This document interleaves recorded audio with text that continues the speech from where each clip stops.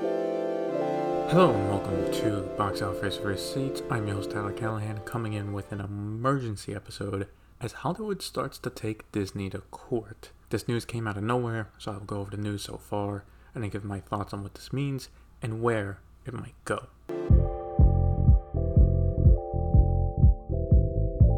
The news first broke from the Wall Street Journal that Scarlett Johansson filed a lawsuit in Los Angeles against Disney. The reason? She is claiming that they breached her contract when they did the simultaneous release on Disney+. The lawsuit claims that part of the contract stated that Black Widow would have a wide theatrical release of at least 1,500 screens, and from there she would receive bonuses depending on how much it made when it came out. Her lawyers are making a case that everyone knew that it was an exclusive window. To make the claim worse for Disney, she wanted to renegotiate the contract when they announced the change, but they did not respond to her request. As for damages, the filing claims that Disney cost her over $50 million, not exactly chump change right there. So while everyone reacted to that, Disney was quick to respond to the filing in a not-so-nice statement. Quote, "There is no merit whatsoever to this filing. The lawsuit is especially sad and distressing in its callous disregard for the horrific and prolonged global effects of the COVID-19 pandemic. Disney has fully complied with Ms. Johansson's contract, and furthermore, the release of Black Widow on Disney Plus with Premier Access has significantly enhanced her ability to earn additional compensation on top of the $20 million she has received to date." End quote. So yeah, that statement shocked me and anyone else who read it. As usually with lawsuits, you typically say you have nothing to say or you feel it's uncalled for, but, citing what she paid and that she does not understand there's a pandemic going on, it's a bit odd. The response was so bad that her talent rep agency, CAA, one of the biggest in the world, called them out on it. Here is a snippet of their statement on it. Quote, "They have shamelessly and falsely accused Ms. Johansson of being insensitive to the global COVID pandemic in an attempt to make her appear to be someone they and I know she isn't." End quote. Anyway, back to the news. From here, it became more hearsay around Hollywood as reporters got to work investigating. For the most part right now, without anyone willing to go on record, most of Hollywood is supporting Scarlett Johansson, with no one saying Disney is in the right here. In fact, after making this move, it's being reported Emma Stone is considering her options, including suing Disney for the simultaneous release of Cruella. There has also been talk of possibly Emily Blunt doing the same, but I will get into why if that happens, it's going to get even uglier in a few minutes. Also, besides voicing support for the actress, reporters have been getting word that a lot of actors have had issues with Disney for a while over them doing this, so they are happy this is happening. That is where we are at as of this recording. Obviously, things will change in the coming days and in the coming weeks. Let me start off by saying I was shocked by this, as I thought, and silly me, that Disney would have gotten the okay with everyone involved, especially since Warner Media had hellfire rain down on them when they announced that all of Warner Brothers' 2021 movies will go to HBO Max day and date. Now, obviously, that was patched up afterward with a lot of money, but you would think other studios who had similar ideas would try to resolve those issues beforehand and then moving forward to avoid the bad PR and dirty laundry being aired. From what I'm gathering here is that Ms. Johansson has every right to sue and deserves to see some of that cash, because even though the movie is not great, under normal conditions, it would have made at least $700 million worldwide. But I do think it would be hard to win this case.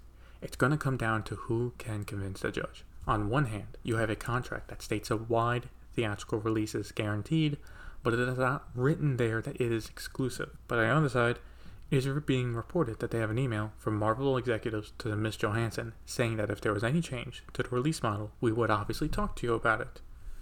This alleged email is from 2019, before the pandemic hit, so her lawyers need to make the case that not only was it assumed it was exclusive theatrical release based on two things: precedent where all other MCU movies got an exclusive window, and the email showing at least some people in the company knew they needed to talk to her and possibly renegotiate if changes were made. Now for Emma Stone, if she decides to go ahead with a lawsuit, I assume it would be for the same reason. For Cruella, she's the main lead and is a big enough star to have a contract based on getting bonuses depending on box office numbers, which would have obviously been impacted by the same simultaneous release. Where it gets dicey is if Emily Blunt decides to sue. See, over the past few weeks for the press for Jungle Cruise, it's been reported that at least Dwayne Johnson and his production company actually went to Disney to talk about it going with a simultaneous release because they wanted to get the most people to watch it. It was assumed from this that they worked out changes needed to their contracts and everything was good. I myself assumed that this meant Emily Blunt was a part of it and was good as well.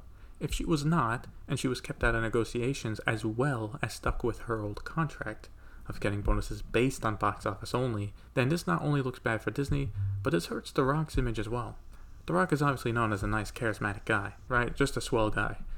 But if he left his co-star hanging while he got himself some more cash, that is not a good look. Especially since they have been explaining how he wanted her to star in this movie so bad, he filmed a video at 4 a.m. They joke about how she ghosted him for a while if she didn't respond to the video. And they talked and convinced her to take the role. That'd be a pretty poor look for his image, if she was to sue. However, though, in the grand scheme of things, for any additional lawsuits, this is as big as it will get.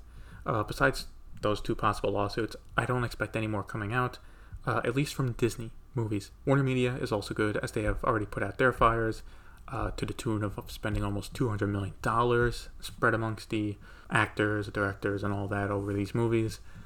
The only ones I could see are possibly people from Universal and Paramount. I'm sure Mark Wahlberg is unhappy about Infinite being dropped on Paramount Plus, so if he had bonuses tied to box office numbers, that's a possible case right there.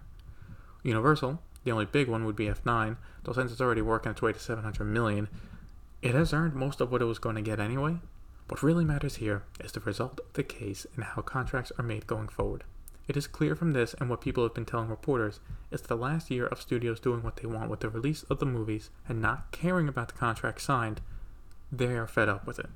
If studios do not get ahead of this and start creating contracts based on if it goes to streaming, here are the bonus goals compared to box office numbers, then there could be a strike.